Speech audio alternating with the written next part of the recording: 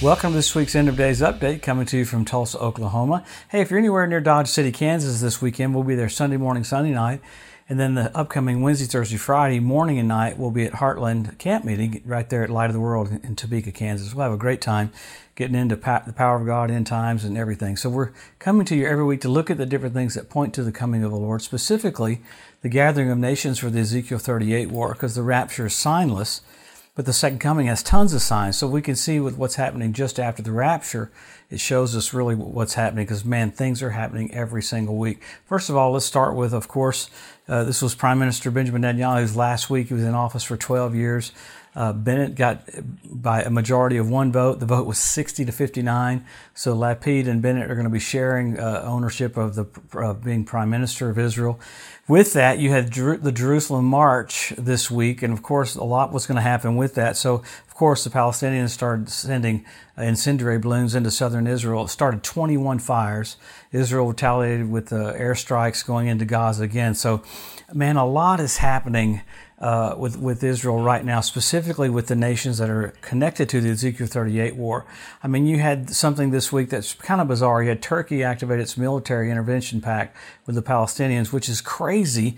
It did this with literally Libya a couple of years ago, just so Turkey could get kind of an inroad into getting closer to Israel. So with Turkey doing that, it allows them to basically train the Palestinians with Coast Guard, Palestinian fighting machines, all kinds of ammunition. This is basically giving Turkey an open door into the Palestinian area, specifically even Gaza. So it's crazy. What they're doing is they did the same thing with Libya a couple of years ago. Along with that, it allows Turkey to, in conjunction with Libya through Tripoli, to go up into the area where Israel is, and they wanting to take over the waters right there in the Eastern Mediterranean. So they're trying to get the gas and oil areas that belong to Israel. So completely illegal what they're doing there. So you're going to see several things happen in the days ahead where you've got Turkey hands-on helping the Palestinians. Now remember, you got Turkey down in the northern part of Syria, you got Turkey in Libya, you got Turkey on the Eastern Mediterranean, you got Turkey in the edge of Iraq. So Turkey's right there, what the Bible said you'd see just before the coming of the Lord, the Ezekiel 38 war. Along with that, man, crazy stuff is happening with Iran. You had the G7 leaders meet this last week, and of course you had Putin and Biden meeting today, so a lot will come out of that. But I think the amazing thing that's happening with Iran, last week we talked about, our Secretary of State said that Iran was weeks away from producing a nuclear weapon, not months away.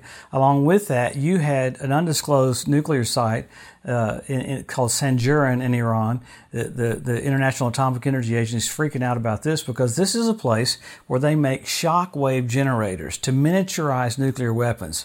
And you got activity there on the satellite showing that, and that's just kind of blowing everybody's mind because they will not let the International Atomic Energy Agency there to even oversee that. So you got a place that's producing shockwave generators to miniaturize nuclear weapons. I believe something's going to happen where they'll take one of those down into Damascus to try to hit Israel, and it's going to blow up and it's going to wipe Damascus off the map. So, man, the things are set up for stuff like that to happen. Along with that, you had Putin literally denying that he was giving the satellite technology to Iran. There's a brand new satellite that Russia's getting ready to give Iran, and with this technology, they can oversee just down to the minute location where things are.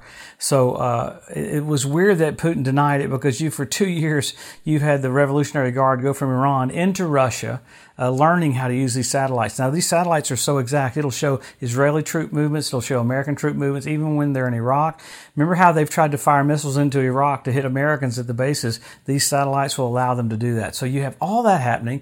You got the International Atomic Energy Agency talking about China this week, how China has ratcheted up the production of nuclear weapons to where it completely concerned them, to where it's like, this is not a good sign. So you have all these things that are literally potential for the coming of the Lord, because you'll see this stuff as you enter into the tribulation. We're not going to enter into the tribulation, but as we see the setup for the tribulation. So pretty amazing. But then you have all the weather stuff. You got massive heat waves in the western part of America, over in England, different storms. Greece had more rain than a whole month in just a 40-minute period. So you got nature getting ready for the coming of the Lord. You have all these nations getting in position.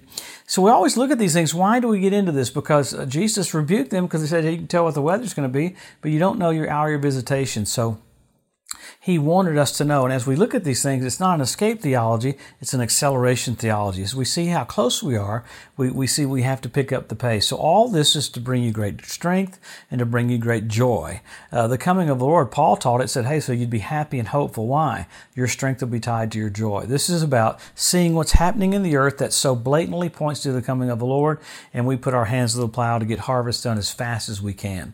We always do go back to the scriptures to see what the Bible says. Number one, Israel made a nation. Number two, Jerusalem went back. Jesus said the generation that sees those two events will not pass away till all is fulfilled. So we're so blessed that the blatant signs are there. But then you have so many.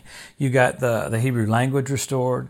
You got the Ethiopian Jews brought back. You got the fertility of the land of Israel. You got the revival of the Roman Empire.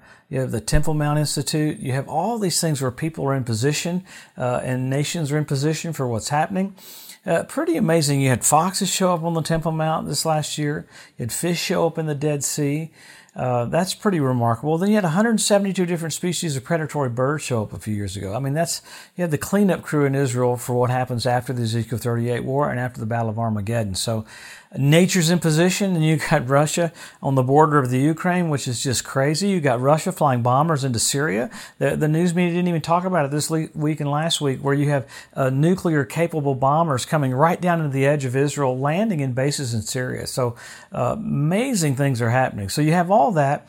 You have the ritual baths around the Temple Mount fill up with water. Then you have the Sea of Galilee fill up with water. So you've got the Rabbi Yitzhak Kaduri prophesying that just before the coming of the Messiah, Israel will be ruled by two Benjamins. So this last year, you had Benjamin Netanyahu and Benjamin Gantz were serving. So many things that are screaming to us that the king's about to come back.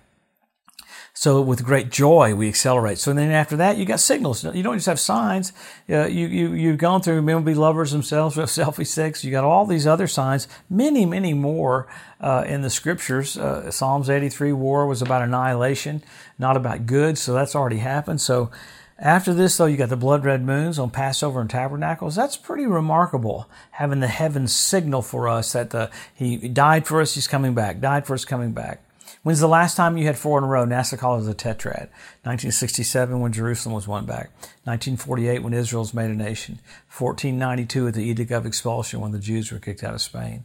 Then you had, after that, the Bethlehem star, which is remarkable. 3 planets coming together at the birth of Jesus, Jupiter, Regulus, and Venus. Amazing. The constellation was Virgo. Then this last year, you had the Bethlehem star again.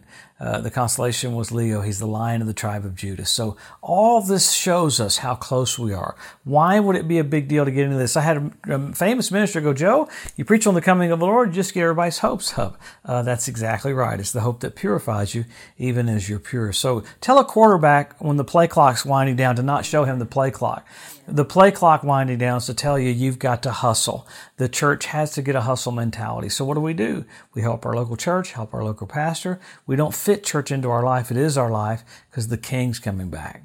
Look at all of this that's transpiring right in front of our eyes. Why? The King's coming back. Let's rejoice. Let's lift up our heads. Our redemption is drawing nigh. Don't be downtrodden. That's what Jesus said that for. With all this happening, don't be downtrodden at all. You accelerate and finish your course looking unto Jesus, the author and the finisher of your faith, because we're so soon to see Him. I think it's so soon. It kind of amazes me, but wow, we have a lot to do in a short period of time, so let's go for it. Have a blessed, wonderful week. We'll come back next Wednesday and look what's happened. We'll see. I really want to get in to see what happens at Sanjarin, at that nuclear site where they're making those shock waves, so to miniaturize those nukes. So many little things like that happening that are pointing to Jesus is about to come. Have a blessed, awesome week. We'll see you next Wednesday.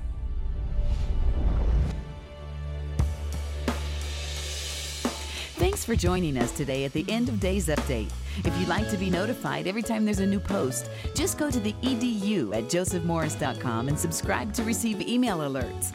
If these posts and updates have been a blessing to you, please consider making a one-time donation to help get the message out, or even becoming a monthly partner with Joseph Morris Ministries. Thanks again for tuning in to the EDU, and we'll see you next week.